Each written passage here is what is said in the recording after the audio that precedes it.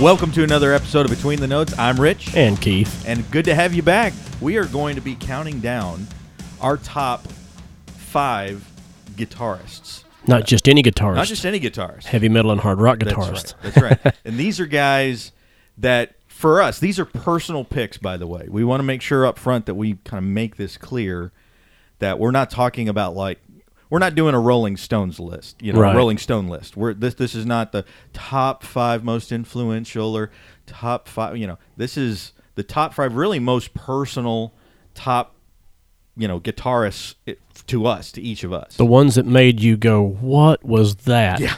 The jaw droppers, the ones that woke you up and brought out your inner guitar hero. That's right. I love and appreciate excellent musicianship, and I've always wanted to be that guy out front, wielding a guitar and playing the great riffs and so forth and so on, but I never developed into that.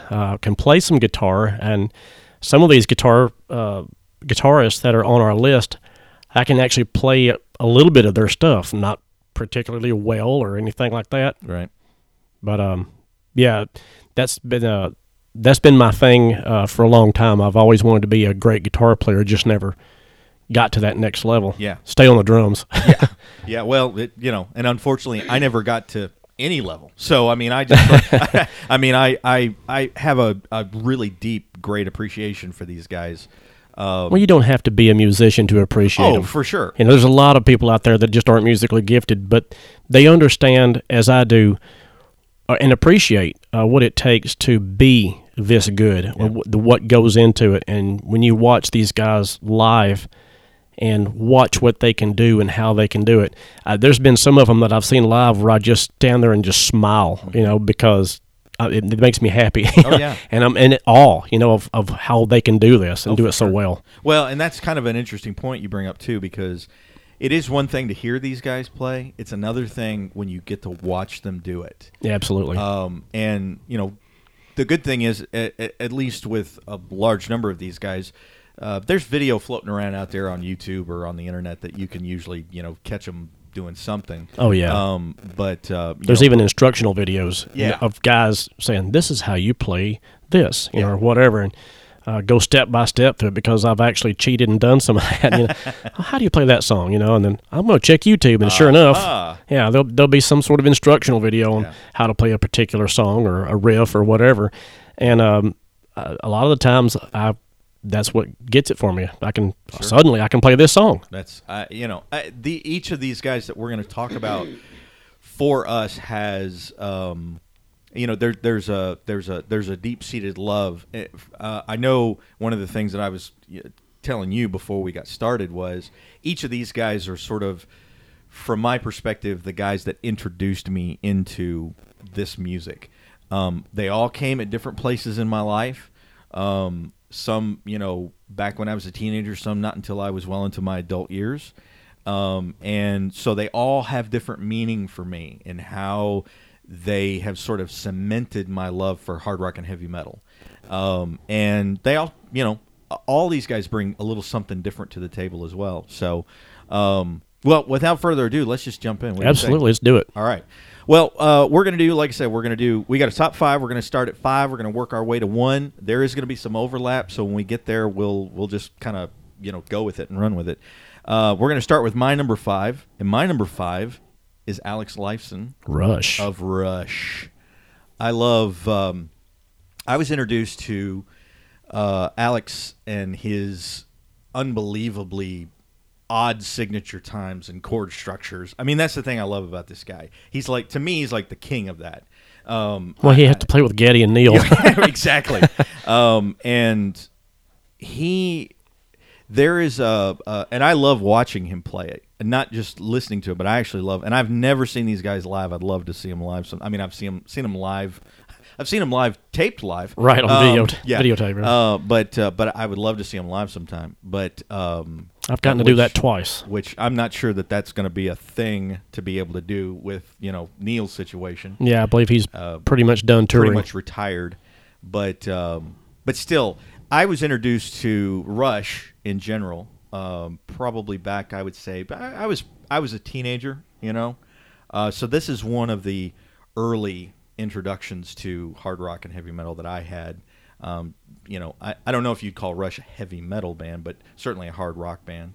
And Alex is just one of those guys that, you kind of wind him up and let him go. I mean, he has an incredible mastery over his instrument, and he plays a lot of different stuff as well. I know that's kind of one of his things where he's not, in terms of stringed instruments, that sort of thing. But he, I remember very early on just being wowed by listening to, how he contributed his part to what Rush is doing. And it kind of goes back to what we talked about in, an episode or two ago when we were talking about, in the Origins episode, I think, right, we were talking about Rush and how each of these guys, they don't sort of step on each other. They collaborate, in what they're doing. And even when they're playing their solos, even when they're sort of stepping out and spotlighting what they can do in a particular song, they're still that sort of very tight, sort of harmonious collaboration. And so he is one of my all-time favorites. He's a guy that you put a Rush album in, and I can just listen to it from top to bottom. I mean, I absolutely love the way he can take something so odd and make it seem like it's just so normal. And so, what are your kind of thoughts? I mean, do you know, I know he's not on your list. No, he's not in my top 5. So if I can say that, but what do you kind of where do you fall kind of in that category with him? Well, for Alex, for me, I think he's a very underrated guitar player. Yeah. I don't think he gets quite the due that he's deserving of. Yeah. And I think a lot of it's because he has to play with Neil and Geddy. Yeah. I mean, Neil Peart is one of the greatest drummers ever. Yeah, he really is. When you talk about... the great lyricist, too. Yeah, absolutely. And you start talking about rock bass players, Geddy Lee's in the top, he's in the top 5 of that, so you've got that to contend with.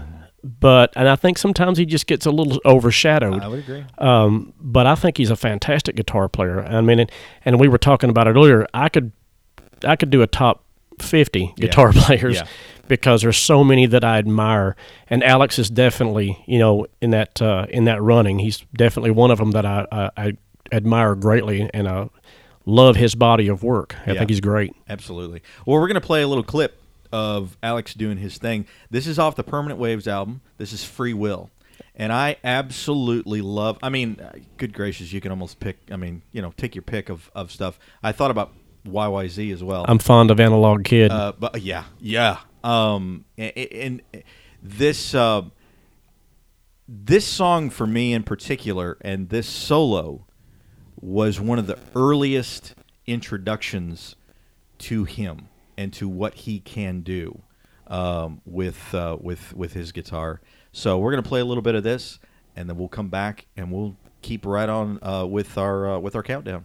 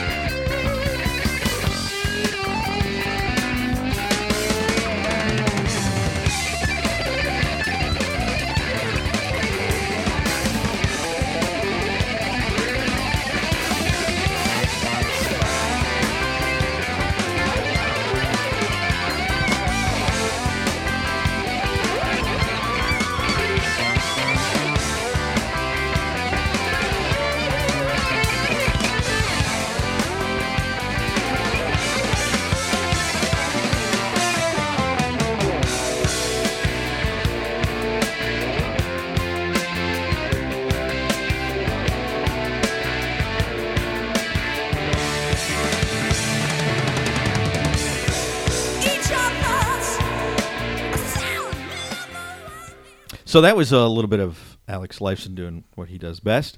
And I know just when we were kind of listening to it, you were talking a little bit about Alex's tone.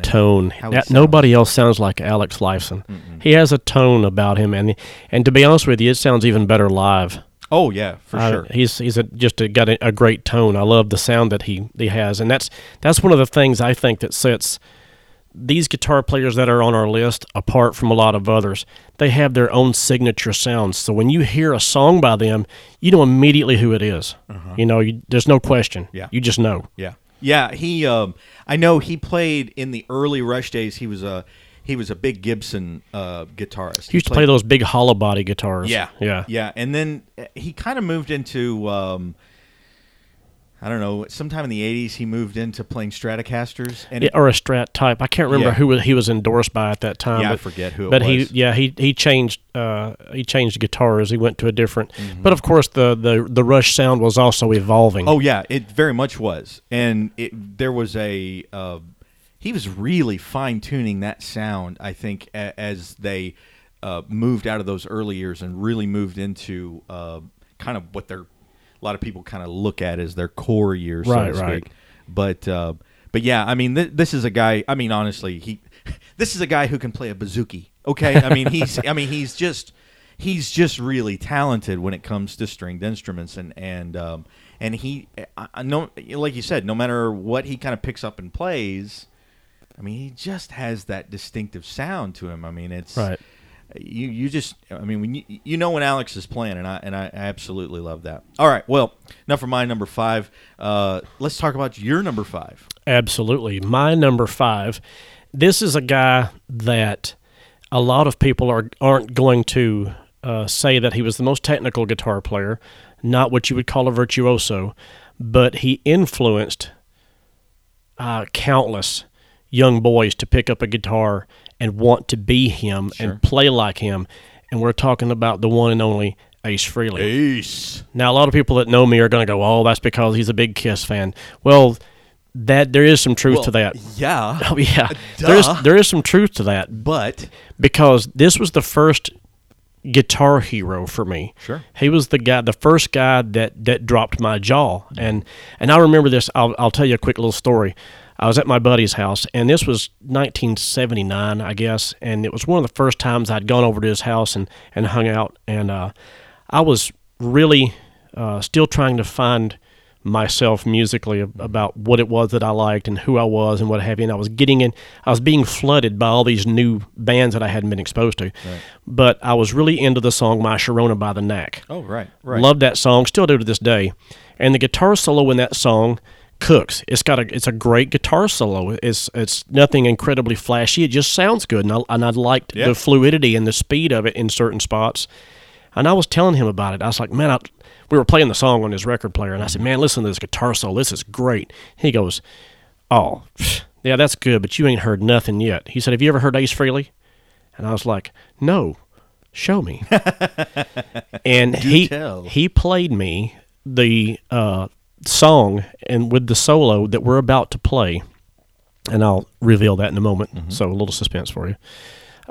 But Ace, to me, as far as him being a guitar player or a great guitar player, it goes back to tone again, and that's what I'm going to be talking about with all 5 of my top guys.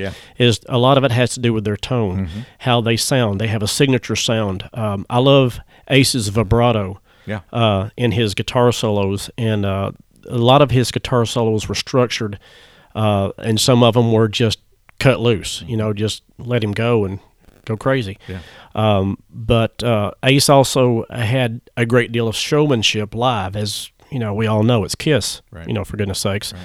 So he was the first guy for me. I mean, Angus Young was also in that conversation too for AC/DC, because AC/DC was also one of the first hard rock bands that I was exposed to. Right.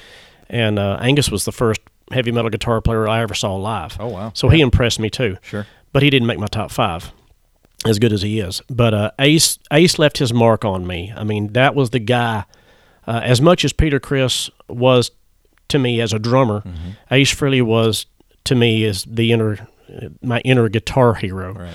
So Ace gets my number 5, and we have a clip, and what we're going to play here is from a live 2. Okay. We're going to play a live clip. We're going to play you part of Ace's song that he wrote called "Shock Me," and which has solo in it. So we're going to let you have a little taste of that. All right.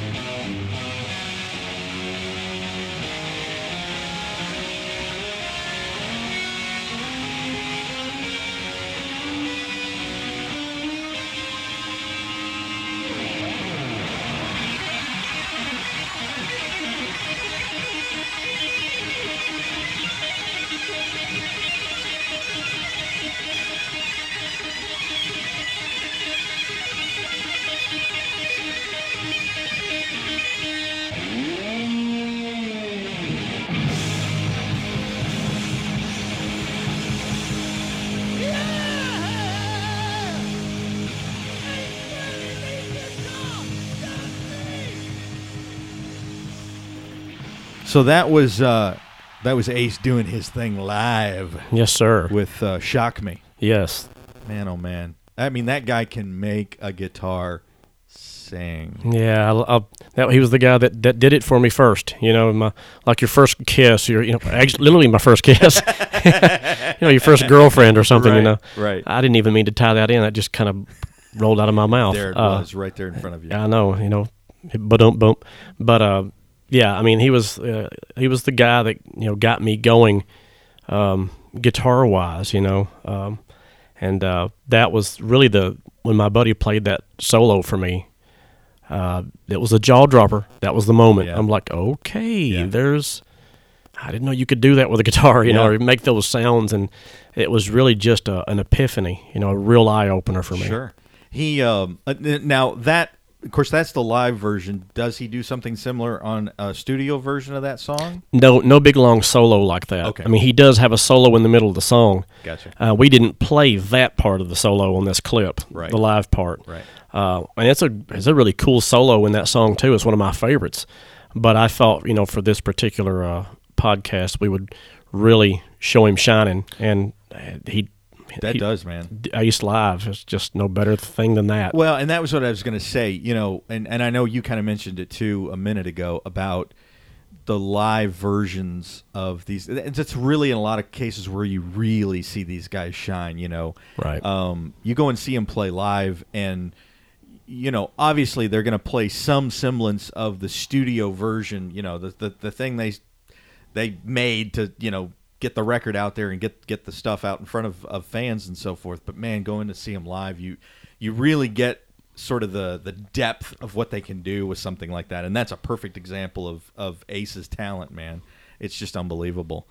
Well, let's talk about number 4. This kind of goes into, and your number 4 is my number 1, actually. Yes. Mm-hmm. But you've got a really good tie-in between Ace and your number 4. Number 4 is? Mr. Eddie Van Halen. Van Halen, man. And like I said, he's my number 1. And we'll talk about kind of a little bit each of what, why we sort of did that. But why is he number 4? And then what's the tie-in? I want to hear the tie-in between these two guys. First of all, a lot of people out there that are listening to this are going to be crying foul. Eddie's only number 4. How dare you? What's wrong with you? Well, first of all, let's get some perspective. Right, people. let's get Come some on. perspective. And it's just personal preference. I love Eddie. I think Eddie's brilliant. Oh yeah. He was obviously an innovator. He turned the world of rock guitar on its ear. Mm-hmm. I mean, and nobody else had really done that since Jimi Hendrix. No. Eddie Van Halen was the next guy after Hendrix to really just slap everybody in the face and go, "Hey, watch this." Yeah. You know. And I'll tell you about that first. I'll do the Ace tie-in, but I have a story about my jaw-dropping moment. But real quickly, Gene Simmons in 1977 was trying to help Van Halen get a record deal. Okay. He produced their demo. This was back when Gene was just first starting to get into this realm of production. He produced their demo and tried to shop their demo to their record company. And for whatever reason, it didn't pan out. And Gene, backed off and said, sorry, good luck. And, of course, they got signed later on by Warner Brothers. Right. But during that time, Kiss was recording the album Love Gun, which ironically is what Shock Me is off of. And he played Van Halen a song called Christine 16. And Eddie, in the studio, played a guitar solo over it, just, messing around. And Gene loved it so much that when they came time to record the song in the studio for Love Gun, he insisted that Ace play Eddie's part. Oh, wow. So the part that you hear, now this is as I understand it. Legend has it, Right. I wasn't there, so I don't know. But legend has it, the story I've heard is that the part that you hear on Christine 16 is Ace playing, but it's Eddie's idea. Really? And another thing real quickly, in 1982, when Ace Frehley was on his way out of Kiss, Eddie Van Halen approached Kiss about being their next guitar player. Oh, really? He was upset and unhappy with Van Halen. Wow. Did not like the direction that they were going in. He was bummed. He was like, what do you think about me playing guitar for you guys? Kiss turned him down, and it's really fortunate, I think, because first of all, Kiss were still wearing the makeup, and they were trying to retain that anonymity. Right. That they didn't want everybody knowing who they were. Right. Of course, ironically, a year or so later, they took it off anyway. But of course, then Van Halen went on to record 1984. Yeah. And that was their big blowout hit record. Yeah. And then, of course, Van Halen went on to a massive, massive success. Incredible success. And so everything worked out. But that's the Eddie Van Halen, Ace Frehley tie-in. That's cool.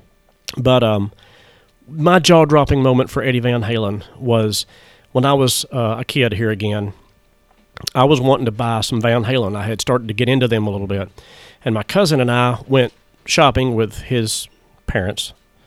And I think it was Kmart. Right. And I don't know if we were in a hurry or what, but memory serves me correctly. I went in there. I wanted to buy Van Halen 2. Yeah. I picked up the wrong album. I wasn't familiar with the album covers, and I was in a hurry, so I picked up what I thought was Van Halen 2.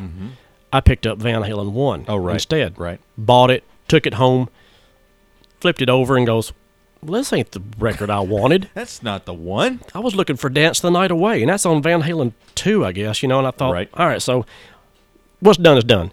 So we put the record on his turntable, got through the first song, which is Running Through the Devil, Running with the Devil.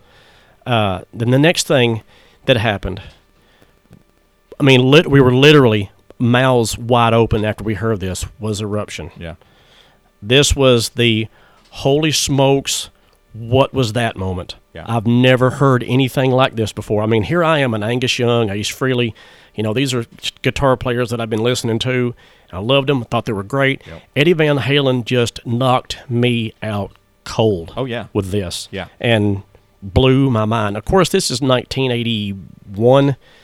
So here again, I'm a little late to the party. I mean, I'm just discovering what everybody else, older than me or whatever has already heard and knew about. Yeah, yeah. So I was a little late to it, but better late than never. Hey, well, and it's funny, well, like I said, Eddie is my number one on the list, and a big part of the reason Eddie is my number one is because of 1984, and because that was my gateway into Eddie Van Halen, like it was for a lot of people my age, growing up during that particular time, and well, 1984 for me was. And I hate to say this, but for me it was their sellout album. Yeah. Because the keyboards became more prominent. Yeah. I mean, that's kind of the whole Rush syndrome all over again. Right. I came into Van Halen around the Women and Children First, Fair Warning era. Gotcha. And they were still very much for me at the time, a metal band. Very gritty, metal band. Very raw, Yeah. And I loved it. I loved the early Van Halen stuff. And 1984, it's got great songs on it, and I do love the album. Right. But that was the first album where I thought, I don't know. Even Diver Down was a little iffy for me. Mm-hmm. But there was enough on it to keep me interested, and I liked it. The same for 1984. It's still a great album. There's some great songs on it. Right. But Jump and I'll Wait, those two songs were just like, man, where are they going with this? Right. So, and that really, for me, my love and admiration for Eddie Van Halen has always been big. I still do love Eddie Van Halen. But that was the point where I started thinking, I don't know, my attention started turning elsewhere. Yeah, I would absolutely agree with that because, like I said, being introduced to them through 1984, you really don't get a sense of, in my opinion, who Eddie is, right, until you go back and sort of retrofit your understanding of who Van Halen really started off being. Right, and 1984 was that album that I think that he, in a lot of ways, being a guitar hero, took a backseat to catchy hooks and songwriting. Yes. And radio hits. Top 40 radio. Right. Yeah. Mm-hmm. That was when that's why I started my interest started to wane a little bit. Even though I still love Eddie Van Halen and appreciate everything that he's done, and he's still the master. I mean, he still got it. I just saw him on their last tour with David Lee Roth, and the man still got it. Oh, he can still smoke a guitar, man. And he makes it look so easy. Oh, he does. He's an incredible innovator. He's well, the way he uses really harmonics in the way in which he plays it's so, I don't know, for me isn't there a video of him playing and he's playing so fast it starts to smoke? Is that in one of their music videos? It may be. If it is, I don't remember. I just feel like it is. Maybe it was a parody that Weird Al did or something. That's an Ace Frehley trick. He is the only one that makes a guitar smoke. Okay. And you got to go live to see that. Right? Yeah, you see that live. But I went back. What's your favorite Van Halen album? Fair Warning, hands down. Fair Warning, yeah. Yes, that's just a pure Van Halen album. I think for me, it was them at their best. I just love that album. Women and Children First is great. Everything from Van Halen 1 through Fair Warning is really.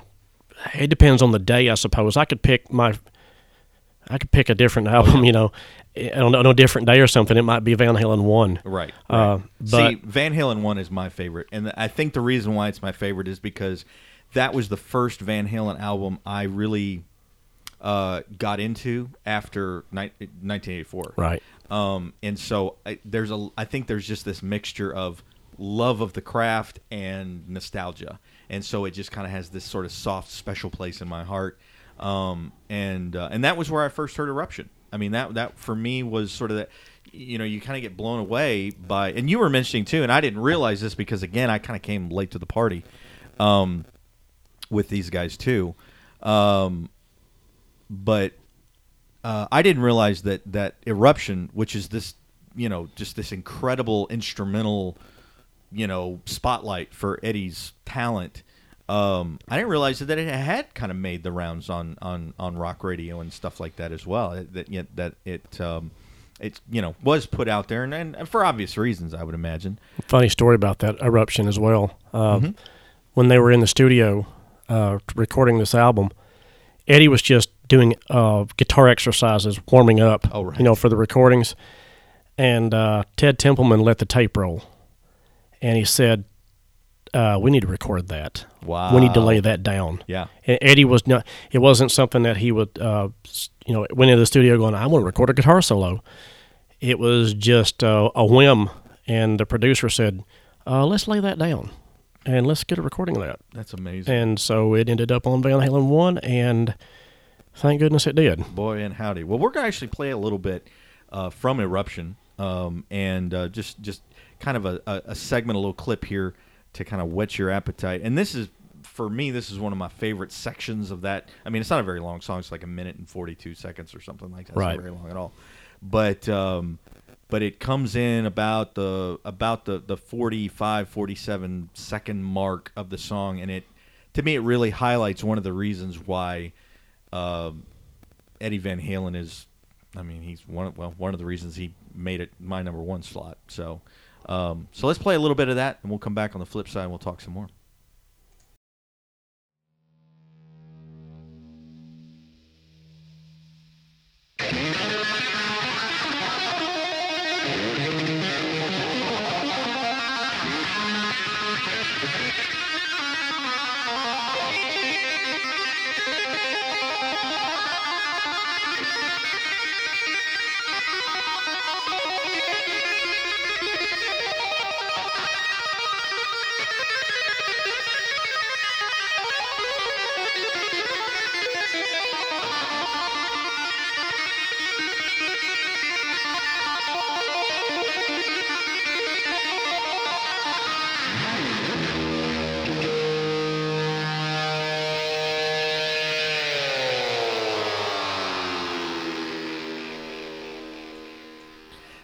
So that was Eruption, and that particular part of the song, which is about the last minute of the song, because again, it's not a very long song. I was just telling Keith we were listening to it, and it leaves me breathless. It really does, because like you said, Eddie did something that no one had really done before, Breaking new ground. Yeah, I mean, it was truly innovative. Now we have a bonus clip because we both picked them, and so we want to play something else. And tell us a little bit about this one. This one's off of Van Halen 2. This one is actually a cover song. It's "You're No Good" that Linda Ronstadt had sang, a few years before. And the first time I ever heard it, I thought, "Wow, that's that Linda Ronstadt song. That's pretty cool." I just love the solo in this song. It's I don't know, it just grabs me, I guess, or something. And that's one of many solos by Eddie Van Halen that affect me that way, but this one just sort of came to mind, I guess, Definitely. Sticks out. All right, so we're going to play a little bit of "You're No Good," and we're going to come back and talk about it on the flip side.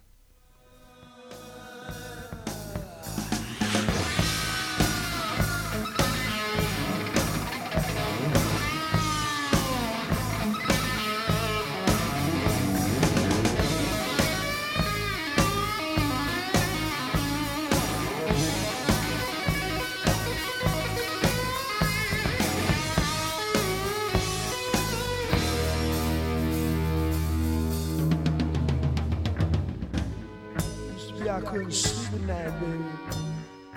Now you go on and do what you want to.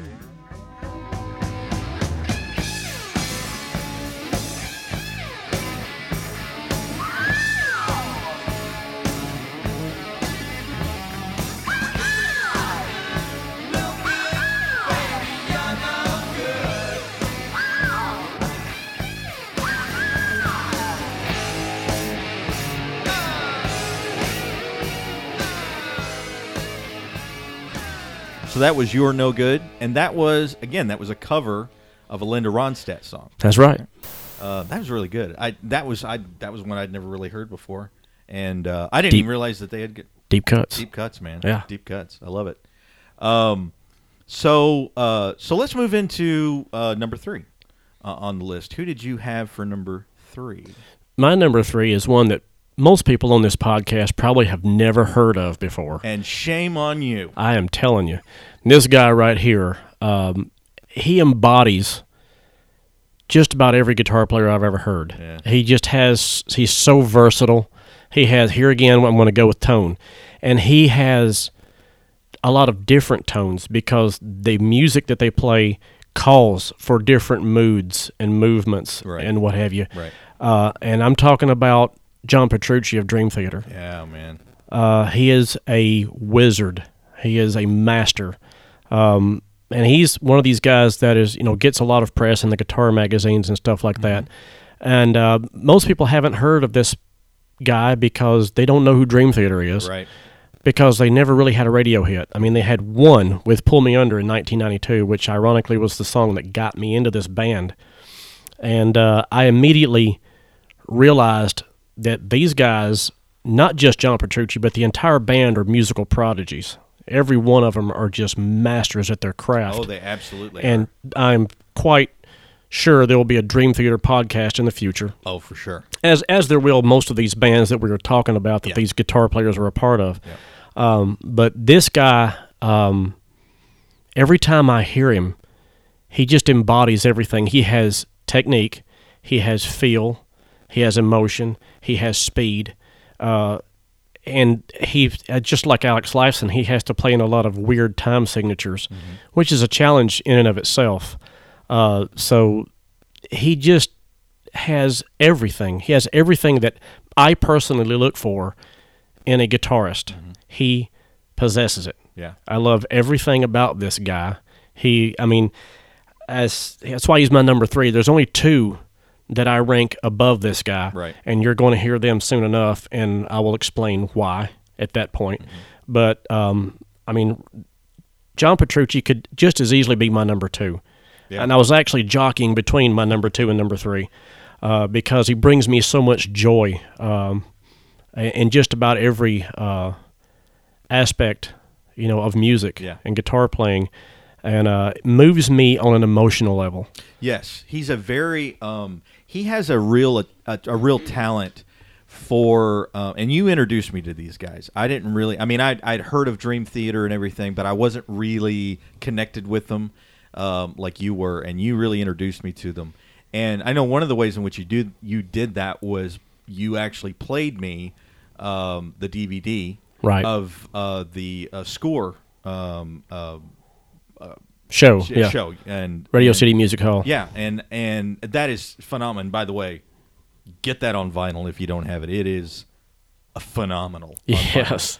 But John has this real ability to tap into the emotion of a song through what he's playing. And like you said, I think it's because he is so incredibly versatile. He can jump from one thing to the next. Well, really, all of them can. Yes, it's pretty phenomenal to watch these guys play. To watch them, that's why I emphasize watch them play as much as listening to them play, because watching them and listening to them jump around the way that they do in a very, not a random fashion, in a very structured fashion, but to tap into the real emotional depth of a song, he really does that very, very well. And it's one of the things that really does move me about his playing. And I absolutely love just listening to this guy just a master at his craft. This is one of those guitar players that if you watch him and you listen to him and you are an aspiring guitarist, it makes you just want to put the instrument down. Because honestly, it's had that effect on me, because every time I think, man, I can actually play this song or that song, or hey man, I figured this out, pat myself on the back, watch this guy, and you just, I'll never be that good. No. I quit. Yeah, that's right. And I'm so far away. It's like the earth from the sun. Man. I will never be that good. I will never achieve that level of musicianship, and it's actually a little discouraging. Yeah. As much as he inspires me, as much as I love the guy, that's really the effect he has on me as any kind of guitar player. As far as myself, is concerned. Right. I'll never be that good. But I cannot help every time I watch this guy on a DVD or something, and I have several Dream Theater DVDs. Every time I hear this guy, I just shake my head like, holy crap, man, this guy is just, he's not human. No. How does he do this? He's just amazing. Yeah. He moves me in just about every emotional. He can play with this fury that almost sounds angry. Mm-hmm. He can play with such a soft touch that will, and you can run the gamut of emotions listening to this guy play. Right. And like I said, he has so many different tones. He can sound like Alex Lifeson. He can sound like Brian May. Yeah. He can sound like Eddie Van Halen, Randy Rhoads, whoever. He can just, the list goes on. And because he's about the same age that you and I are, mm-hmm. So he had a lot of the same influences that we have, and listened to a lot of the same music that we grew up listening to. So he just relates to me personally on a musical level. I get it. I understand it. I see where he's coming from and where these influences are injected into his style of playing. Yeah. And I just absolutely love it. And the clip I'm going to play for you guys now is off of the Scenes from a Memory album. And this is a concept album, so a lot of the songs segue one into the other. But I'm going to play you a clip of a song on here and show you the absolute speed and precision of this guy. This song is this solo is not so much an emotional ride as it is a kick in the gut. I mean, it just takes off like a jet plane or something, or a bullet from a gun. Nice. And just punches you right square in the face. Right. It's awesome, and we'll give you some of that. All right.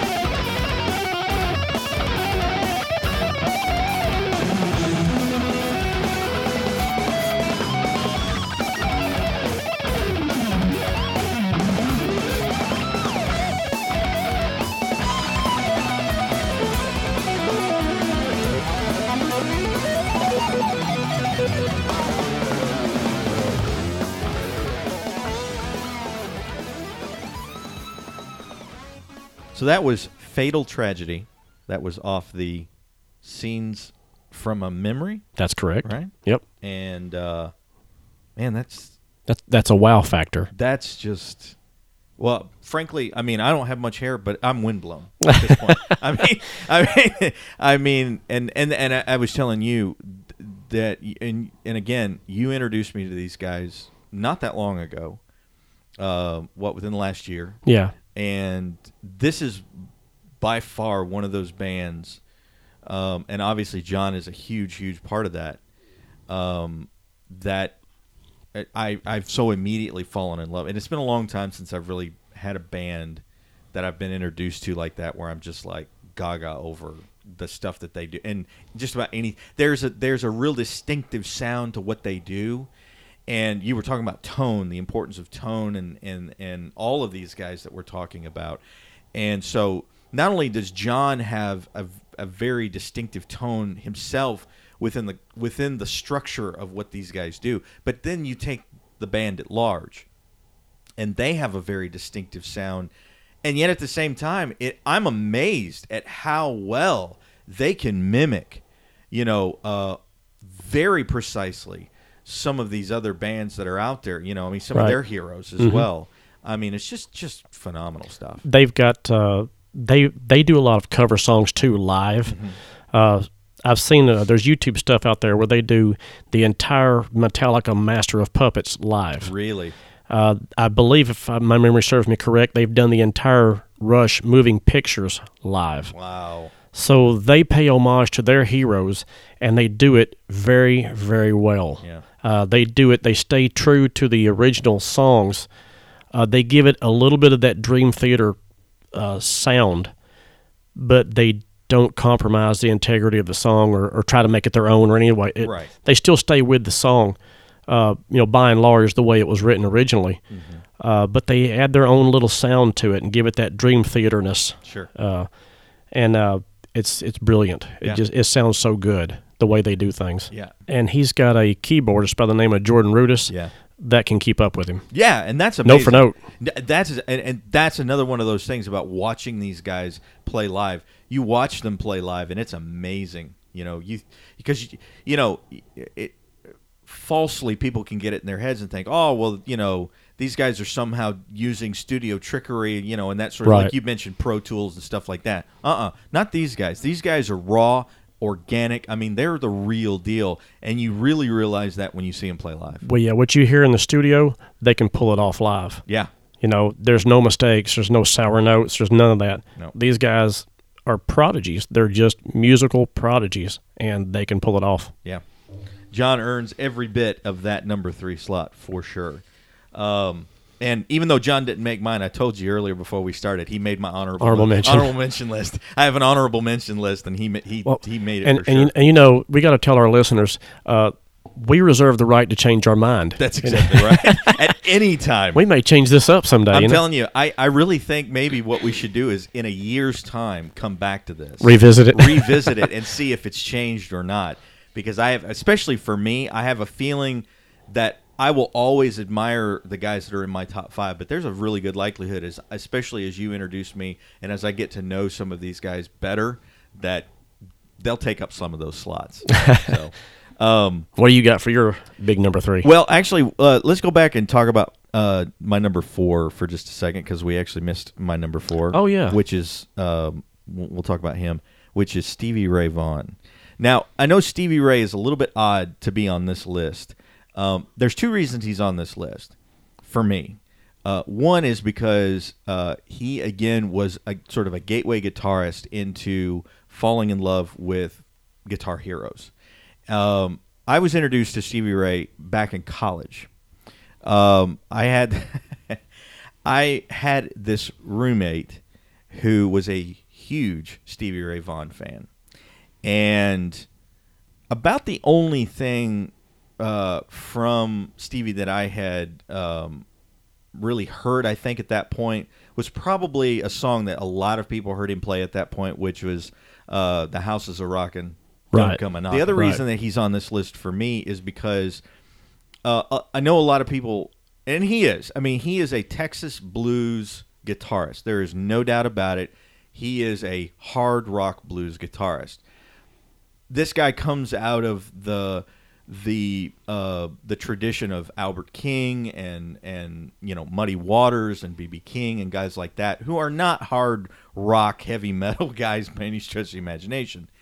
But for me, what SRV did was to take that tradition and add an edge to it that just made me appreciate a guy who's a real craftsman at what he can do, and make it more than just sort of a traditional blues song or just a traditional rock song and that sort of thing. Maybe inject a little Jimi Hendrix into that too. For sure. And I would say and he, of course, he's got a brother too, Jimmy Vaughn, who is a well-known guitarist. He's played with Stevie.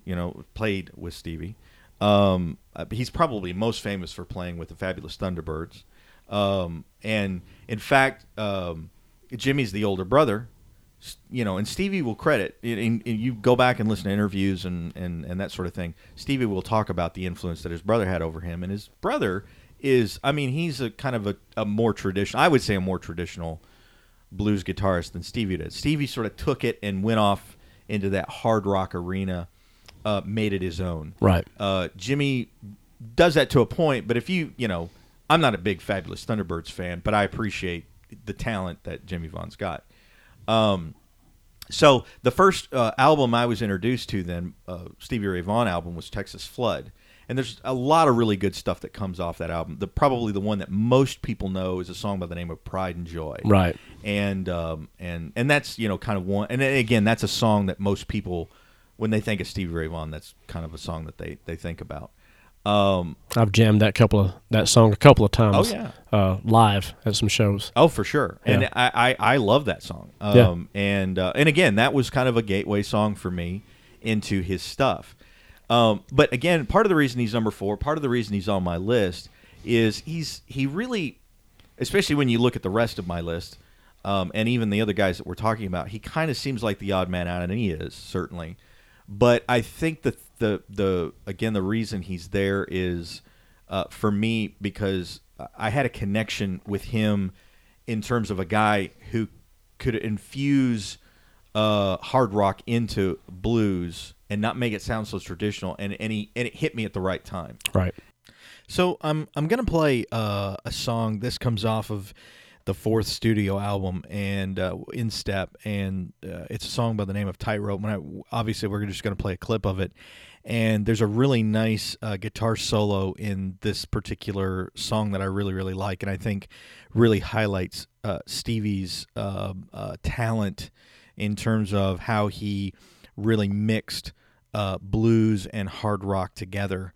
And the interesting thing about this particular album was he had just kind of came out of this sort of his first studio album after he'd gotten sober, and in fact the name of the album In Step was a sort of an homage to that, and this was the last album that he recorded with Double Trouble, which was the band that he had recorded with for several years, of course.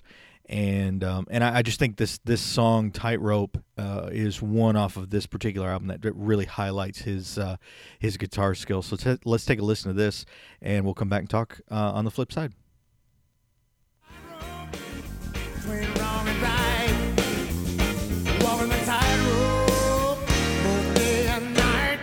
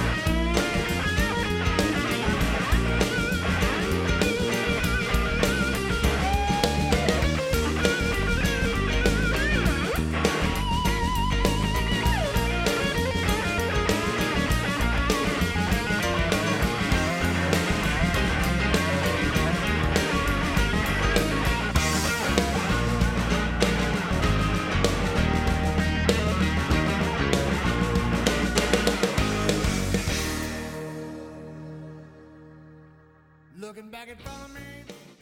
So that was a little bit of SRV, and I really like that. It's a real showcase for his talent, just raw talent of where he's not stopping and he's singing along with it. He's just playing the guitar, letting the guitar doing his thing, really doing the work kind of thing. And blues is an acquired taste. I mean, it is. I think I'm more probably of a I think I'm more of a blues fan probably than you are. Yes, you are. Yes. So, and nothing against blues. No. It is an acquired taste. I mean, and I think again because I was introduced to him at sort of an opportune time. That it's part of the reason that I connect with him. Right. In terms of. His talent, kind of what he can do. So that's a little bit of Stevie Ray Vaughan. All right. So we talked about your number 3, right? Right. I believe we're on to your number 3 now. We are now my number 3. All right. So my number 3 is, well, is a guy who pretty much everybody knows, but again was somebody that I was introduced to. Probably, I would say I was maybe middle school, maybe early high school, and that was Jimmy Page. Led Zeppelin. Yeah, I mean, as far as Zeppelin even being on my radar, it wasn't. I didn't get into them really either until high school. Yeah. They just wasn't on my radar. But of course, by the time I had gotten into music heavily, Led Zeppelin folded when John Bonham died in 1980. Right. And that was which is about the time I was just starting to find what I liked in music. Right. So they were no longer current. Right. You had to go back in time and go back into the back catalog to get anything from Led Zeppelin. So it took me a little bit longer to appreciate what Led Zeppelin was and what they meant to rock music. And actually, I didn't really develop a bona fide love for them until I got to be an adult. Right. I mean, I understood who they were when I was Sure. a teenager, and there was a lot of their songs that I liked, but I didn't fully appreciate the magic that this band created, Right. largely in part to Jimmy Page, Yeah. until I got to be an adult. And I know that, A Stairway to Heaven is like this taboo song in guitar shops and music stores, from the old Wayne's World reference there. No Stairway, denied. But to be honest with you, for me, that solo in that song is spot on perfect. Yeah. It could not be played any better by anybody else. Every note, every bend, every articulation, every stroke of the pick is magnificently perfect. Yeah. It just don't get any better than that solo. And I absolutely love it. Oh, yeah. And it really, and I tell you what, as far as Jimmy Page is concerned, I think he's a master musician. Wrote some of the most iconic riffs and songs in rock and roll history. But Jimmy didn't have speed. No, he did not. He got sloppy when he tried to play fast.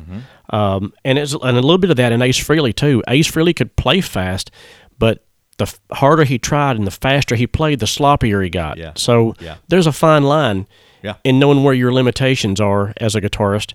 And I say that like I'm some sort of, professional guitar player. I'm not. This is just the opinion of Keith, so take it for what it's worth. But to me, you've got to know your limitations. As a drummer, I'm the same way. I have to know, all right, if I'm not good at something, I know where to draw the line and go, okay, I'm not going to do that because it'll sound like a train wreck. Right. So I know where I've got to stop, where I've got to reel it in a little bit. And I think Jimmy Page is a fantastic guitar player and definitely deserving to be on this list. He's not on my top 5, but he's definitely in what you referred to earlier as the honorable mentions.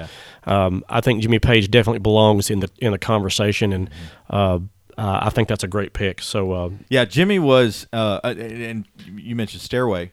That was the song that I was introduced to them by. And I know that's true for a lot of people as well, but I was specifically, I had the same cousin who introduced me to Rush, the same cousin who introduced me to Right. Iron Maiden. That's a good cousin.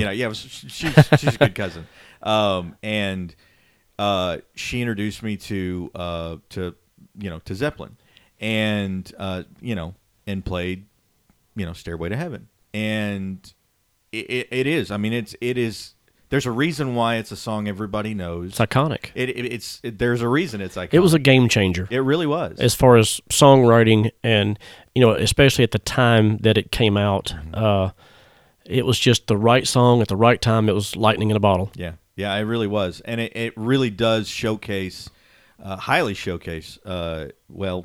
Honestly, the talents of the entire band for that Yes. matter. I love Robert Plant's voice. Oh, who doesn't? I mean, It's one of my all-time favorite vocalists. oh, he absolutely is. He did a duet album with Alison Krauss, Right, yeah. back a few years ago, and it is one of my. And I'm a huge Alison Krauss fan. On the other side of the spectrum of my musical taste, Right. And the fusion of those two coming together, Mm-hmm.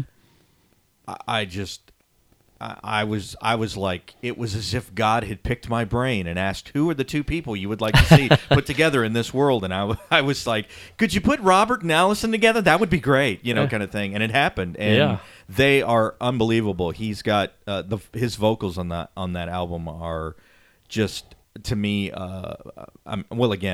even with age, he has still a strength to his vocals, and it's just unbelievable. I just absolutely love everything these guys do. So I want to play a little bit of Jimmy Page for you, and this one comes off of the Mothership album. This is a song by the name of Achilles' Last Stand, and it's this nice little piece in here that I think really highlights Jimmy's guitar playing and his skill. And we'll take a listen to this, and we'll come back and talk a little more on the flip side.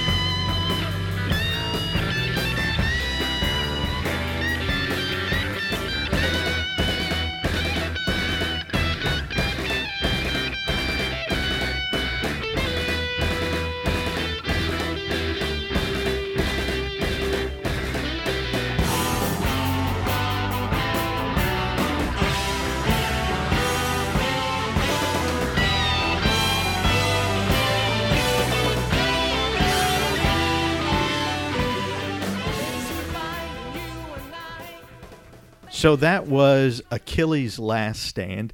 And again, that's a good, I think, example of kind of what you were talking about in terms of, Jimmy not getting too fast, not getting ahead of himself, not getting too terribly sloppy, but I think just doing a good job of really highlighting his skill. Yeah, he's staying. His best stuff, I think, is when he stays within his limits. Mm-hmm. His boundaries where he's at his best. Yeah. Like I was mentioned earlier, Stairway to Heaven, the solo on that is it just takes me to a different place. Mm-hmm. Every time I hear it.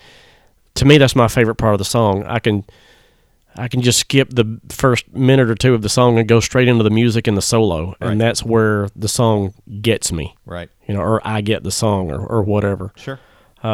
It's a special feeling that I really didn't grasp until my later years. And that happened with a lot of bands. I didn't, embrace Pink Floyd until I got to be an adult too. Right. As just to mention one. Yeah. So as I've gotten older, I've learned to appreciate some of these other bands that I didn't really get into or appreciate when I was a teenager. Yeah, absolutely. Well, and I know we were kind of talking while we were listening to the song, some of our favorite Zeppelin songs, and some of the songs that are actually more of my favorites I wasn't introduced until much later as I got to know Zeppelin and got to really appreciate how they play, their sound, and, right. and their their contribution to the whole rock scene, especially at the time in which they came into it, and the influence they've had ever since then. There's actually a really great documentary I think it's on Netflix, and it's Jimmy Page, The Edge, and Jack White. Yeah, I've seen clips of that. Yeah, and I actually watched like the first 30 minutes of it or so, and it's not, I wouldn't call it a riveting documentary, or it's not great, but it's interesting. I guess if that's the Right. best way I can word that. I'm not a huge Jack White fan. I mean, I am to a point, but I sort of appreciate his talent, but he's not somebody that I just Yep, gotta listen doesn't to him. appeal to you. Yeah, and same thing with the Edge. I mean, I like you too, Right. but he's not one of those guys that I go, oh man, I just fall over myself. But it was very interesting to hear these three guys who have three very different approaches to music, and to how they play their instrument, and how they use it to create this very unique sound for who they play, or for the stuff that they do. So, all right, I have a Led Zeppelin Yeah. DVD at home Yeah. that's it's hours and hours and hours worth of live footage and backstage stuff, and that Jimmy Page completely remastered. Went to the films and restored the film and everything. All right. That's pretty interesting too. That's cool. That's pretty good stuff. I can't sit and watch it in one sitting because I can't just stay awake long enough. Right. But I mean, I love it. It's really good stuff. Oh, and yeah. It's really stuff that I had never seen before. So that's another thing to check out sometime. Definitely. Well, and one last thing about Zeppelin, and then we'll move on to the next one, which is we were also talking about Robert Plant and talking about just how much we both just absolutely adore this guy for his vocals. I mean, he definitely is one of the top vocalists in my camp. Well, Led Zeppelin it's not just one member; it's all four of them. Right. Every one of them were just the best at their time, I think. I mean, you got Jimmy Page, which is obviously one of the biggest. Robert Plant, as we spoke of, one of the greatest vocalists of all time. My favorite drummer of all time is John Bonham. John Bonham. I mean, I love Neil Peart and Mike Portnoy. There's a lot of great drummers that I admire and love, but John Bonham was, for me, the original. Yeah. And I actually discovered him later on, because it was Peter Criss and Neil Right. Peart, when I was younger and all that stuff. First time I ever really, really listened to John Bonham, that was an epiphany. It was a wake-up call. Oh, really? Yeah. And that really made me come around. And I think the most overlooked member of the band is John Paul Jones. Yeah. He's a master musician. Yeah, he is. Incredible bass player and could play anything. He's just he did a lot of session work for other bands and musicians, before Led Zeppelin. Yeah. And so did Jimmy Page. Yeah. Jimmy Page was in the Yardbirds. Oh yeah, absolutely. With it, which also boasted the talents of Jeff Beck and Eric Clapton at one time. So, there's a lot of tie-ins. Yeah, yeah. That they are, in many ways, they are the quintessential rock quartet. Man, I mean, I agree. They just absolutely nail it. They were, for me, the next. You had the Beatles and you had Led Zeppelin. Yeah, yeah, absolutely. Well, let's move to, I think, number 2 on the list. My number 2 anyway. And what's your number 2? My number 2 is a gentleman that I have seen live several times. He played with Whitesnake. He's played with David Lee Roth, and he has done his own solo work now for quite some time. And I've actually met the guy, and we're talking about one Steve Vai. Steve Vai. This guy right here, I sort of latched onto him whenever he started playing with David Lee Roth. David Lee Roth's music wasn't really metal at the time. Right. When he left Van Halen, he went off and did his own thing, and Steve Vai was his guitarist. And in fact, every musician in David Lee Roth's band were master musicians. Greg Bissonette on drums, and then you had Billy Sheehan on bass. And this was just an incredible band, but they weren't really a metal band per se. Right. So even though I have Eat 'Em and Smile, I have the album on vinyl, and it's good stuff. But for me, that didn't really showcase what Steve Vai could really do. Sure. And then he up and joined Whitesnake for an album and a tour, which I saw, and just knocked my socks completely off. Just blew me away. And then that's when I realized we're onto something here. Right. This guy's got skill. Yeah. He is incredible. He's a machine. And the best way I know to explain Steve Vai is, and I've used this analogy more than once, is you know your hand. Your hand can feel you. You can feel your hand. It's a part of your body. It's a limb. It's all interconnected with nerves and muscle and tissue and bone and blood flow. Mm-hmm. To me, the guitar to Steve Vai is another limb. Mm-hmm. It's as if the guitar can feel him back. Yeah. You know, it's like this. It's this flow, this circular flow of feel, because every time I've ever seen him play, he makes it look so easy. Mm-hmm. You know, it's incredible. And a funny thing, I saw them on a tour, a G3 tour with Joe Satriani and Yngwie Malmsteen. They were at the Ryman Auditorium in Nashville, and I was there with a couple of friends, and I had this younger friend with me that I worked with that wanted to go, so we bought tickets and went. Mm-hmm. And we were watching Steve Vai play, and he looked over me and started laughing. I was like, "What are you laughing at?" He goes, "Dude, you've got a smile that you can't slap off." And I said, "Because that's the way this guy makes me feel. Yeah. He gives me joy through his playing, yeah. and I marvel at the things that he can do with this instrument. It is like nothing I've ever seen, and he makes it look easy. Yeah. And he practices for hours a day. It is his bread and butter. It's everything. He probably sleeps with this guitar, but he is just one of the most incredible guitar players I've ever seen in my life. Yeah, he is very, very good. He just and he really, really started to shine when he went solo. When I seen him on the G3 tours, I've seen him. I was very up close and personal at a show at a club in Louisville, Kentucky, that I went to with a couple of friends of mine. And if I'd have been any closer to the stage, I'd have been on it. Wow! I was pressed right up against it. Steve was right there. You know, he even took his guitar off and put it down to the audience, and I played his guitar from the audience. Wow! You know, just hit his whammy bar or whatever. Right. And that's what he wanted us to do. He wanted us to interact, Yeah. you know. So I've played Steve Vai's guitar, sort of. Nice. Nice. But that was a really good night. And I was right there underneath the guy, and I could see what he was doing up close and personal. Mm-hmm. And it was just incredible. That's I do love this guy, and you know, he just does things with a guitar nobody else. I've never seen anybody else do before. Yeah. He took, and all these guitar players that I have on my list are somewhat of an innovator. Yeah. They took guitar playing to a new level in some shape, form, or fashion. Right. Every one of them are like that, and I think Steve belongs in that category. Definitely. Because I've never seen anything like him. From anybody I've ever seen. Right. He brought something new to the table. He wowed, his audiences. And when he played with Whitesnake, and I remember David Coverdale coming out and introducing him to do his solo. Oh, yeah? And the crowd just erupted. Wow. That's the loudest they had gotten all night. Wow. When Steve Vai came out to do his thing, Right. Even David Coverdale acknowledged, yeah, he's good, isn't he? I think he threw an extra word or two in there that I won't repeat here.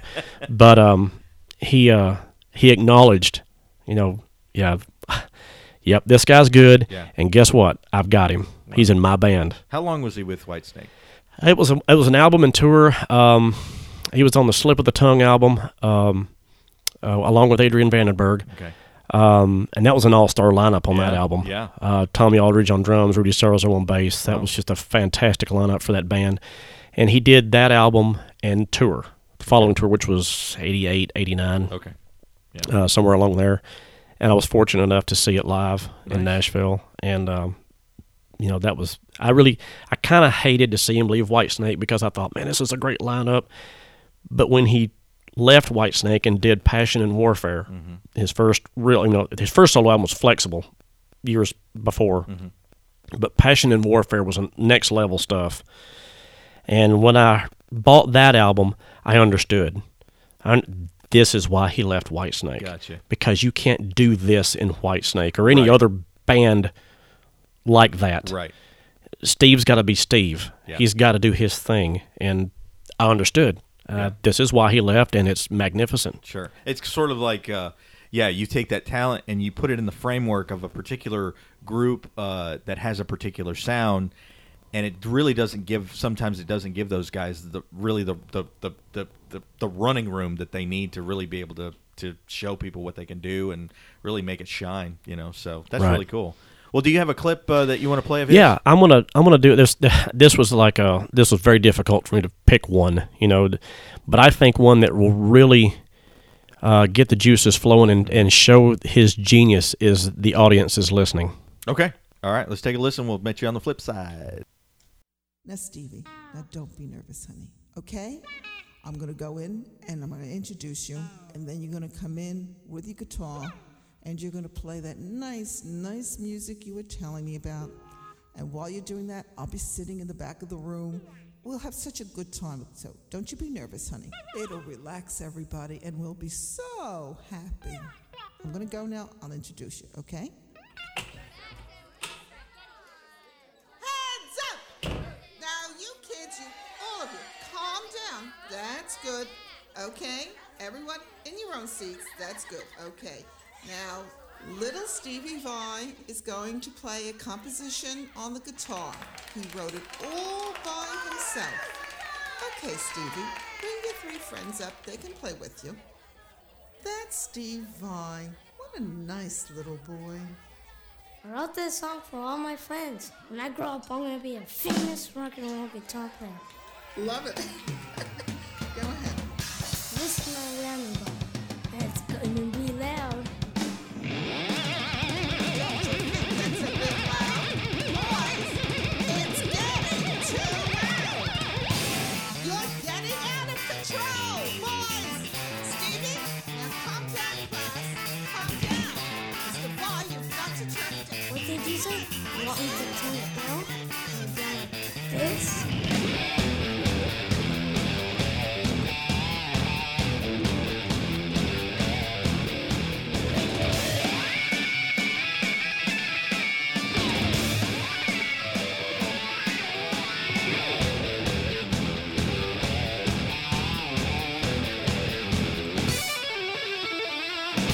That sounds like noise, Mr. Vai, and I want it stopped. All about detention.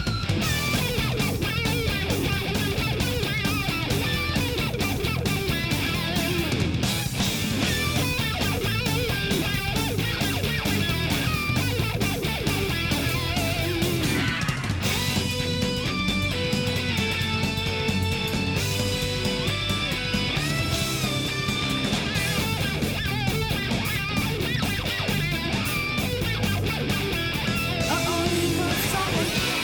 Vai, are you out of your mind?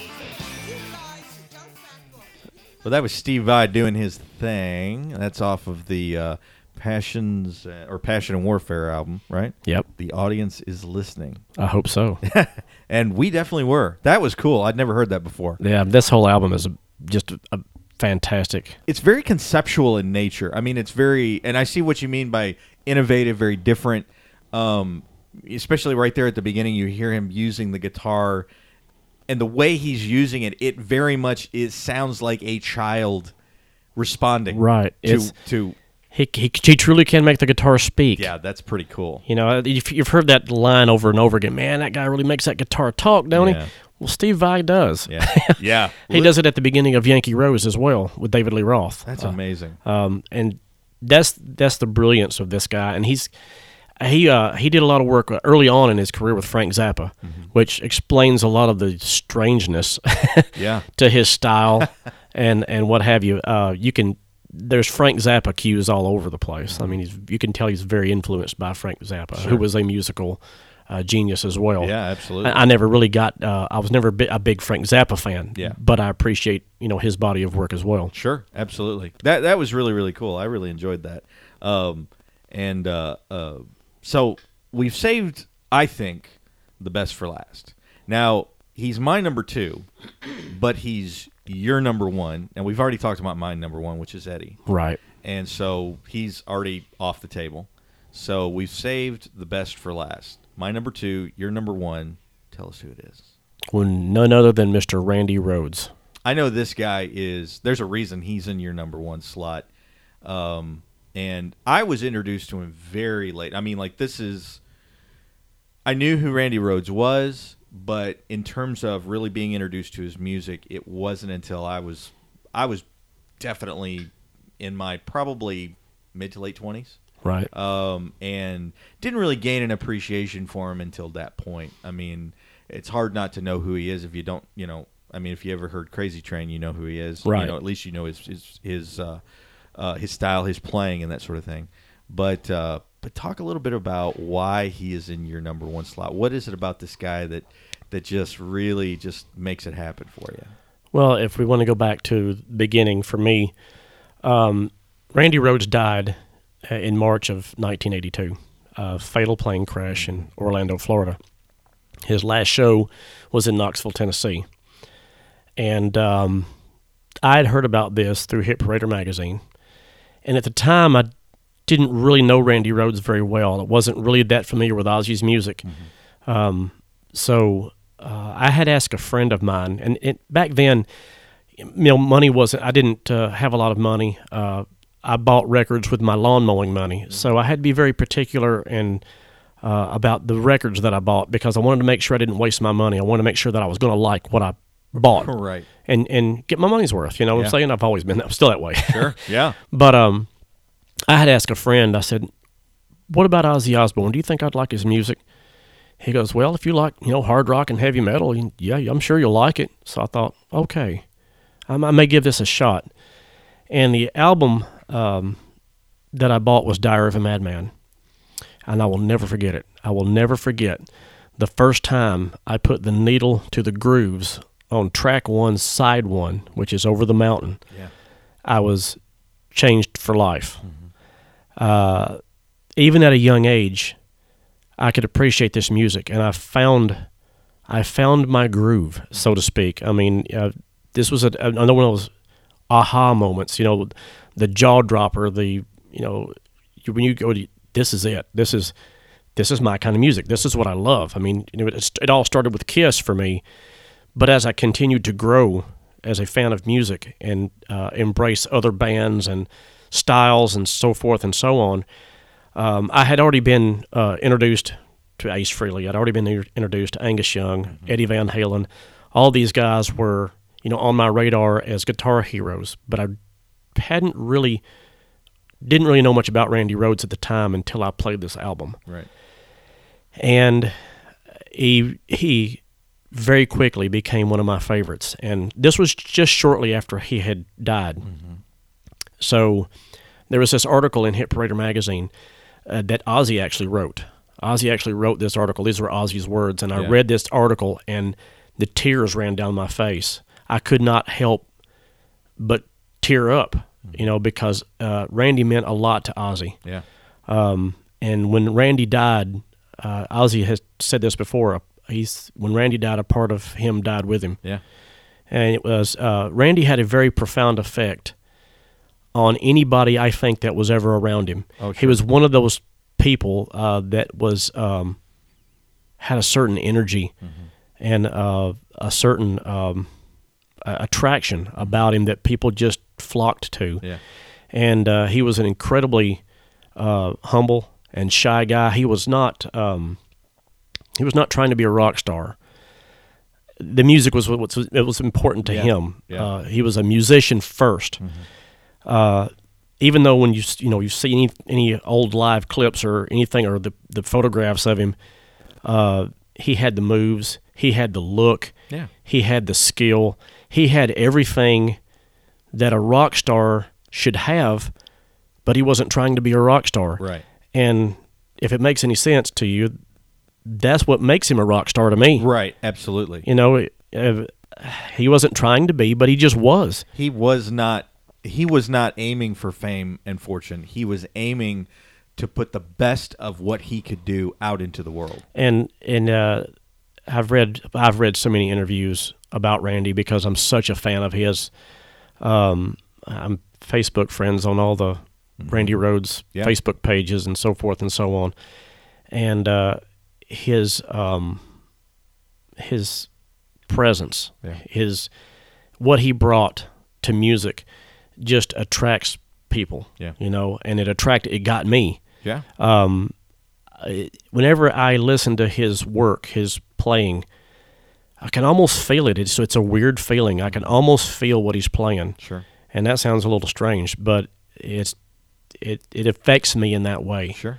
And there are some solos that to this day make the hair stand up on my arm, and we're about to play one of them for you. Cool. And it helps a little bit to understand how to play a guitar. Mm-hmm. To know the techniques that these guitar players are using Right. to get a certain sound. And so I know a little bit about it. I know enough about it, even though I don't have the ability to pull it off like they do. Believe me, I've tried to play some of Randy Rhoads' stuff, and it's incredibly difficult. And that's when I just put the guitar down and go, okay, that's enough. Well, that is one thing, and I have heard that a lot over the years, people that have such a high admiration for him. And, I mean, obviously, like I've said, I can't play the guitar, but there's sort of this he's got this element that it's one of those things where, okay, maybe technically I can play what he's playing, but it still doesn't sound like Randy. Right. You've got to have the emotion Yep. and the feel. I've said, I've read a lot of interviews about, the things that he did in the studio. He doubled and triple layered his tracks, Mm-hmm. a lot of his lead guitar tracks and stuff like that, to really sound like one guitar, because it's all the same note, Mm-hmm. but the sound sounds very full. And he had certain tricks and things to get a certain sound out of his instrument and his amplification and his effects.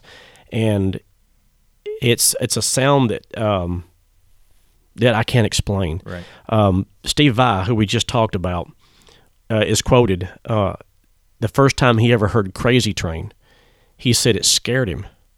Wow. It was a very heavy, dirty guitar sound, a distortion like I'd never heard before either. Randy had a certain way, and he was very smart. He knew his instrument, he knew his equipment, and he knew how to get. Yeah, he did. And he was always trying to achieve what he quoted as the perfect tone. And I don't know that he ever achieved it by his own standards, because he was always chasing the tone. Right. And he had to have everything just a certain way to get the sound that he wanted out of his equipment. But some of my favorite stories is, some of his studio stories where he's composing music. The title track off of Diary of a Madman. One of my favorite stories is, all the other guys in the band or crew or whatever were out at the local pub, knocking back a few drinks or whatever. And Randy would just be slaving away in the studio, trying to perfect that sound and get what he wanted. And we was recording the tracks for Diary of a Madman, and he was trying to achieve that perfect sound and tone and get what he wanted out of this song. Right.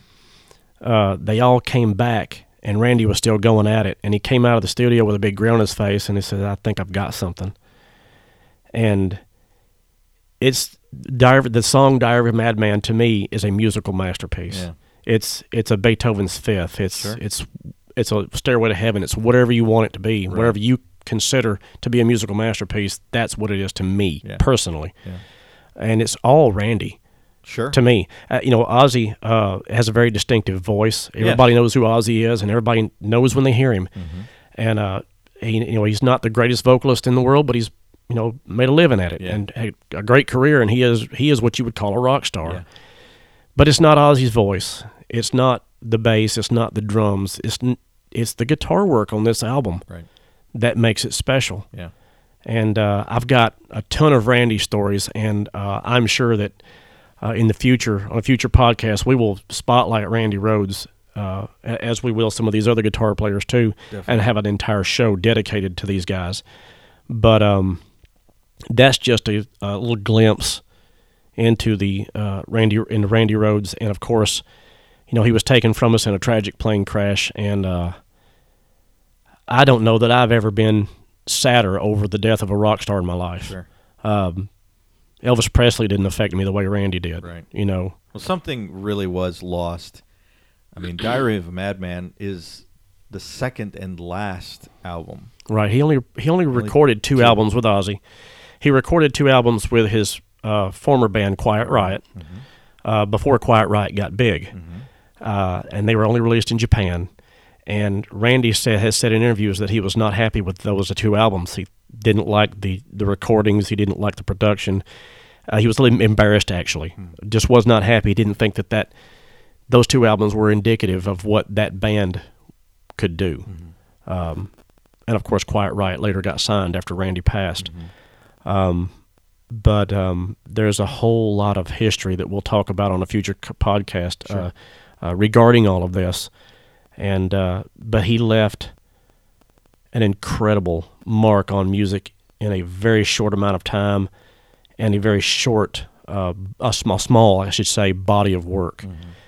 But what a body of work. Yeah, absolutely. Still a guy that today you interview, some of the top guitarists that are around today and guarantee they're going to say Randy Rhoads is one of my all-time influences. I have a perfect example for that.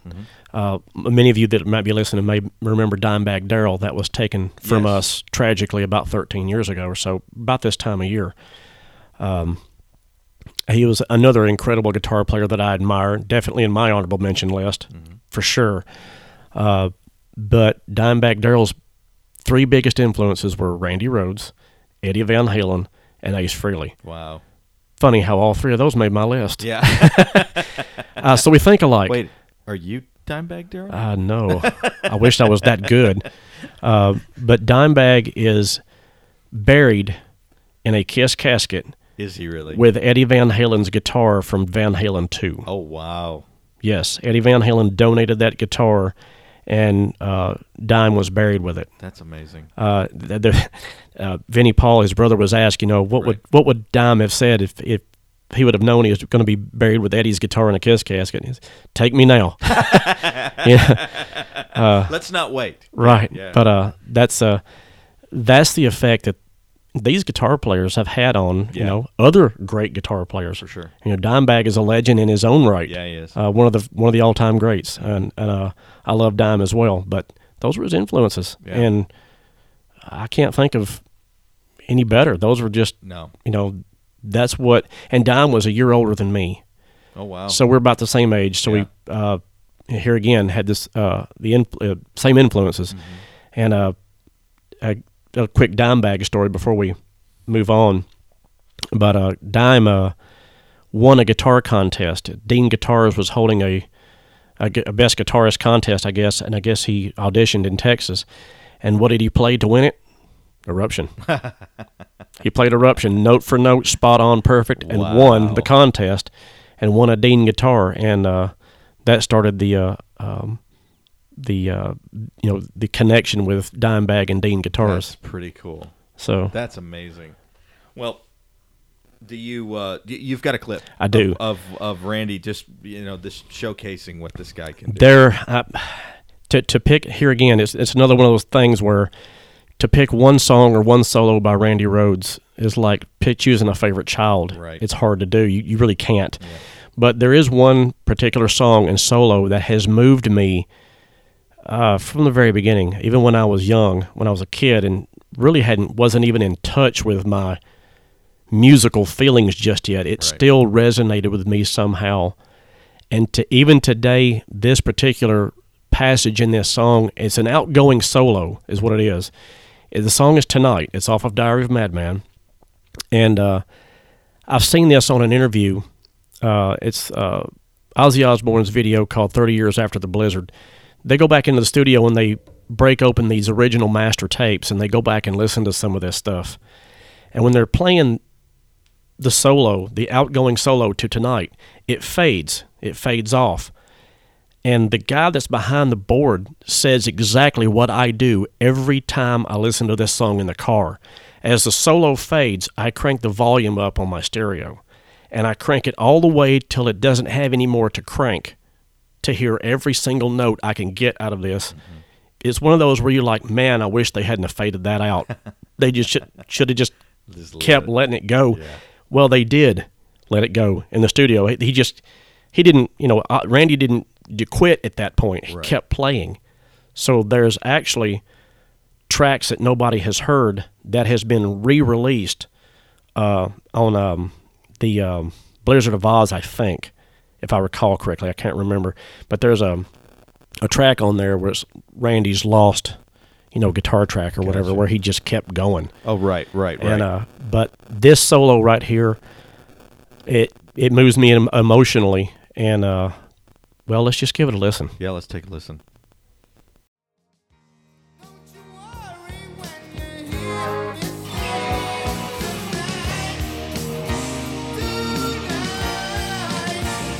Is it just a recipe, or am I right? Tonight,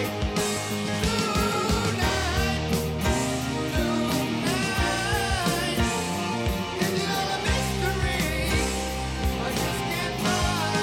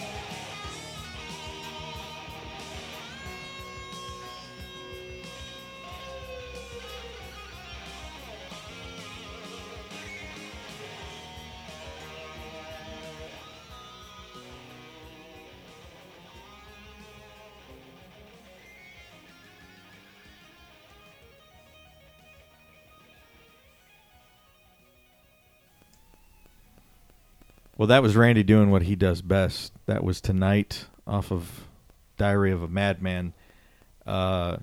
Again, just if you don't listen to that, and if it doesn't move you, you're heartless. I'm sorry. I mean, that's just all there is to it. I mean, that's just unbelievable. That the thing that I love too, and I know because I know Randy had.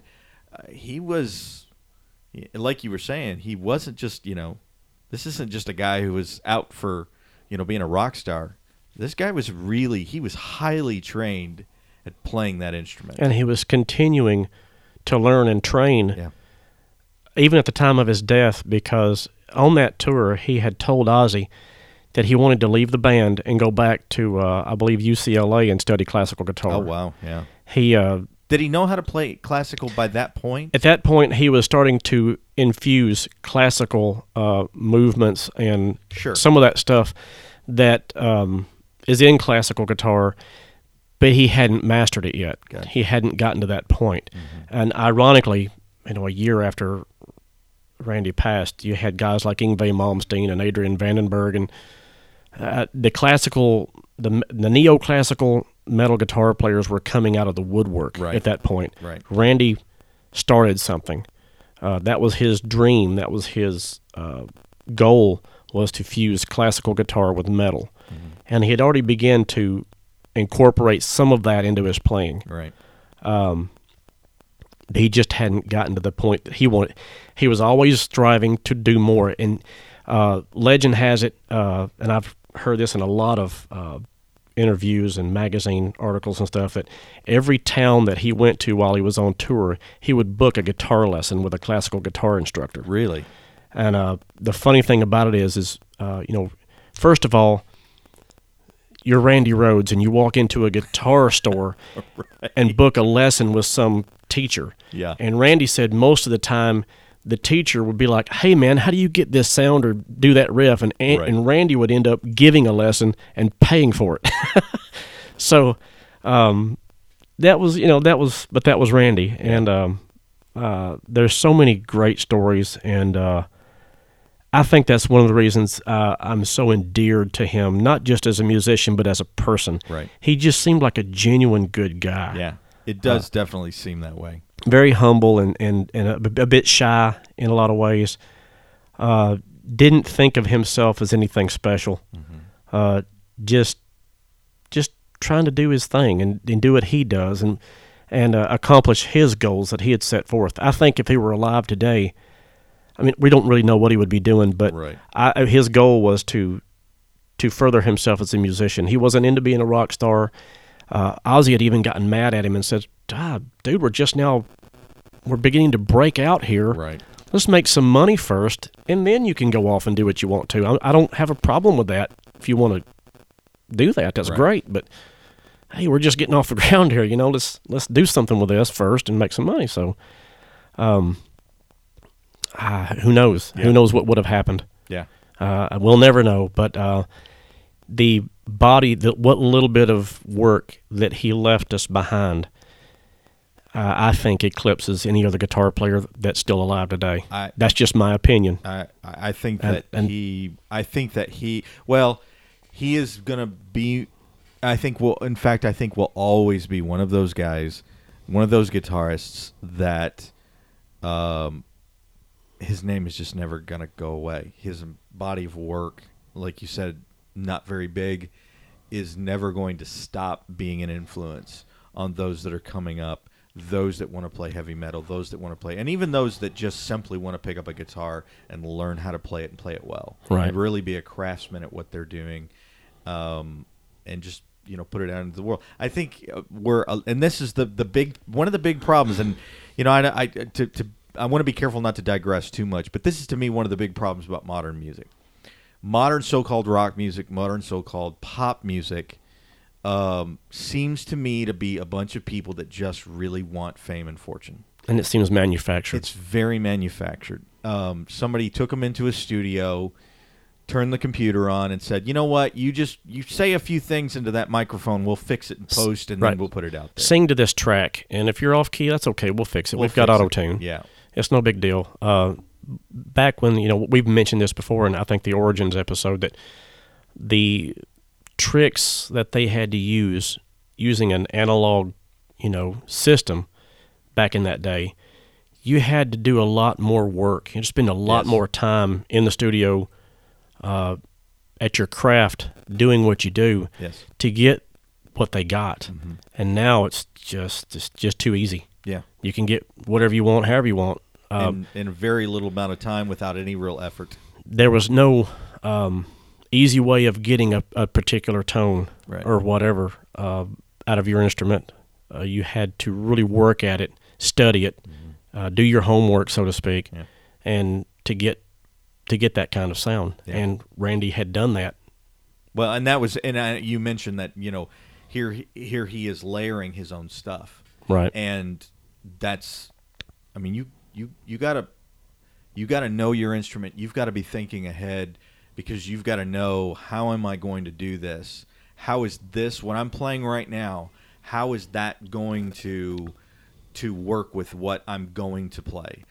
How is what I'm playing right now going to work with what I already played? And being able to bring those two worlds together and do it basically with a pair of scissors and a piece of tape is essentially, what these guys had, just in terms of, editing, so to speak, is a real testament to the love that they had and the passion that they had for what they were doing. I think to kind of sum this up, I think Zakk Wylde said something perfect. And when he said this in an interview, I thought, that's it. Mm-hmm.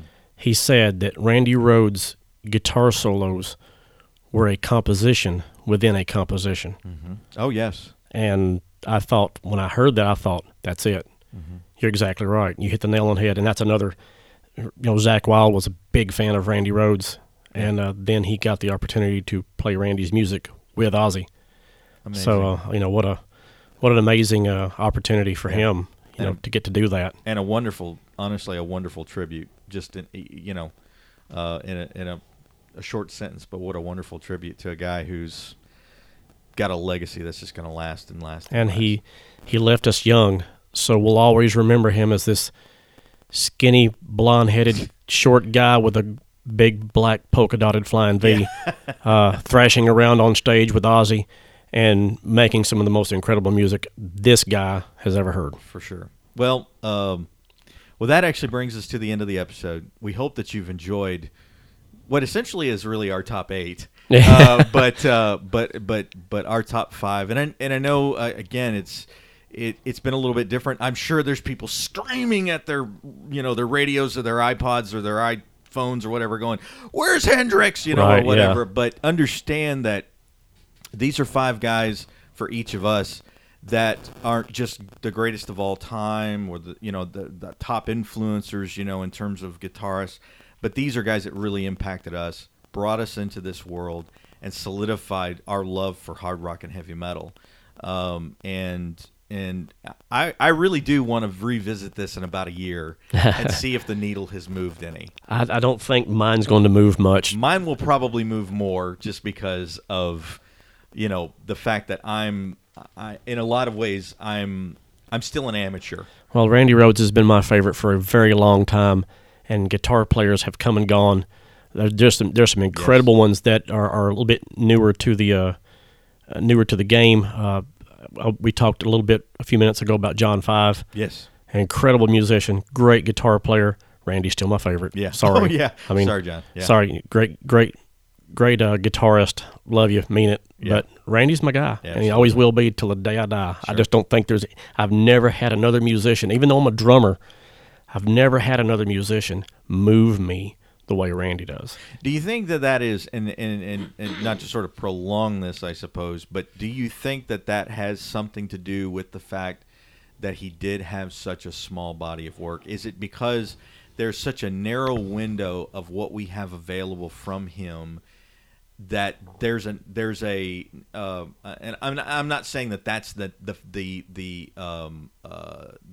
largest influence. What I'm saying is that because there's this sort of narrow window of what he got to do while he was here, that there's an element of that goes, wow. I mean, it shines like nothing else, because there's not very much of it. I mean, for sure. And what's there is so perfect in so many ways. I mean, this guy didn't make a misstep, really. I mean, he may not have liked the stuff that he did, in the early years of Quiet Riot, but, there's still people that are fans of that stuff, for right. sure, just because Randy had his fingerprints on it. Do you feel like that plays into the influence for you? I suppose it possibly could. I mean, I've often thought about that. I thought, what if the shoe had been on the other foot? What if Randy had lived and Eddie Van Halen would have only had 2 albums? Right. Would I be, raving about Eddie Van Halen, and would Randy Rhoads be number 4 instead of number 1? Right. I suppose that's a possibility, but I've had to think about it and then go, okay, Eddie Van Halen 1, Van Halen 2, incredible work, incredible albums, love them. All right, Ozzy, Blizzard of Oz, Diary of a Madman. Those 2 win every time. Yeah. I'm sorry. I love Eddie. I love those 2 albums, but Randy gets it for me. And I guess one way you could sum it up is the sky is full of stars. But which one do you remember the most? The one that's up there all the time that you see, or that shooting star that burns for a short amount of time and fades away? Yeah. Absolutely. I'm going to remember the shooting star. Sure. That's Randy. Well, that's a good place, I think, to end on. And we've got a little something special for you as we depart this particular episode. We wanted to leave you on a very powerful and moving note, and talk just a minute about what this is, what they're about to hear as we as we fade out from this particular episode. On Ozzy's first solo album with Randy, The Blizzard of Oz, Randy had come up with a guitar piece called D, and he wrote it for his mother, whose name was Dolores, and she passed away not too long ago, maybe 2 years ago.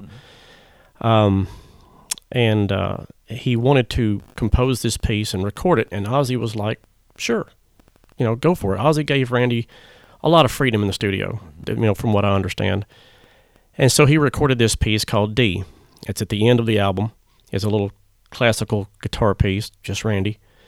And after he passed away in 1987, Ozzy released the Ozzy Osbourne Randy Rhoads tribute album. It's a live recording with Randy. And the last track on that album is the studio outtakes of D, where you will hear Randy hit a sour note. You'll hear him, because he's only human, you'll hear him speak. And for me, because I'm such a fan of this guy and his body of work, to me it's a little haunting. Mm-hmm. I get a little cold chill every time I hear this, because you do hear him speak. It's as if the ghost of Randy lives within this record, this song or whatever. Yeah. So it's a little it's very special to me. And the first time I heard it, I actually cried. The first time I ever heard this, it moved me to tears. Yeah.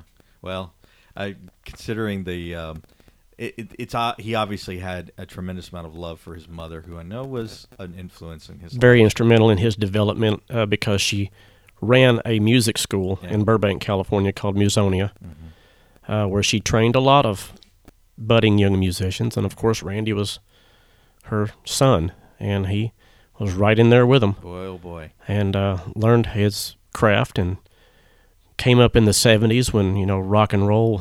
He was a big fan of Alice Cooper, and he was in Mott the Hoop. He loved Mott the Hoople, Slade. Mm-hmm. He had a lot of those 70s glam bands were his big influence. Sure. And Quiet Riot sort of played off of that in the earlier years. For sure. Before Metal Health, Yeah. He had a musical life from the get-go. Yeah. He was just like that. He was born to play guitar. Yeah, absolutely. Well, this is a fitting tribute and a little bit of a ghost from the past, so to speak. So enjoy this as we go out. But until next time, thanks for joining us on this ride. I'm Rich and Keith, and keep rocking on.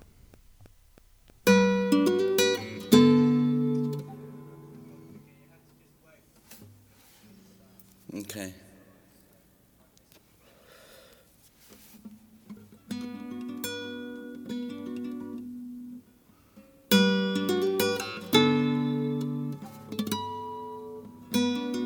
Yeah.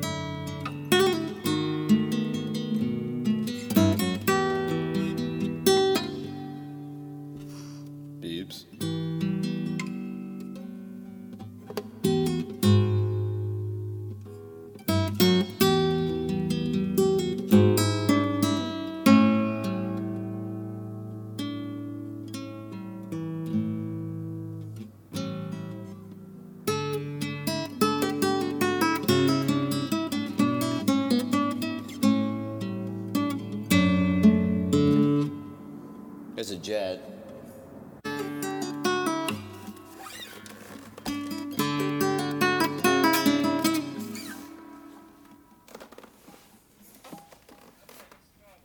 Okay.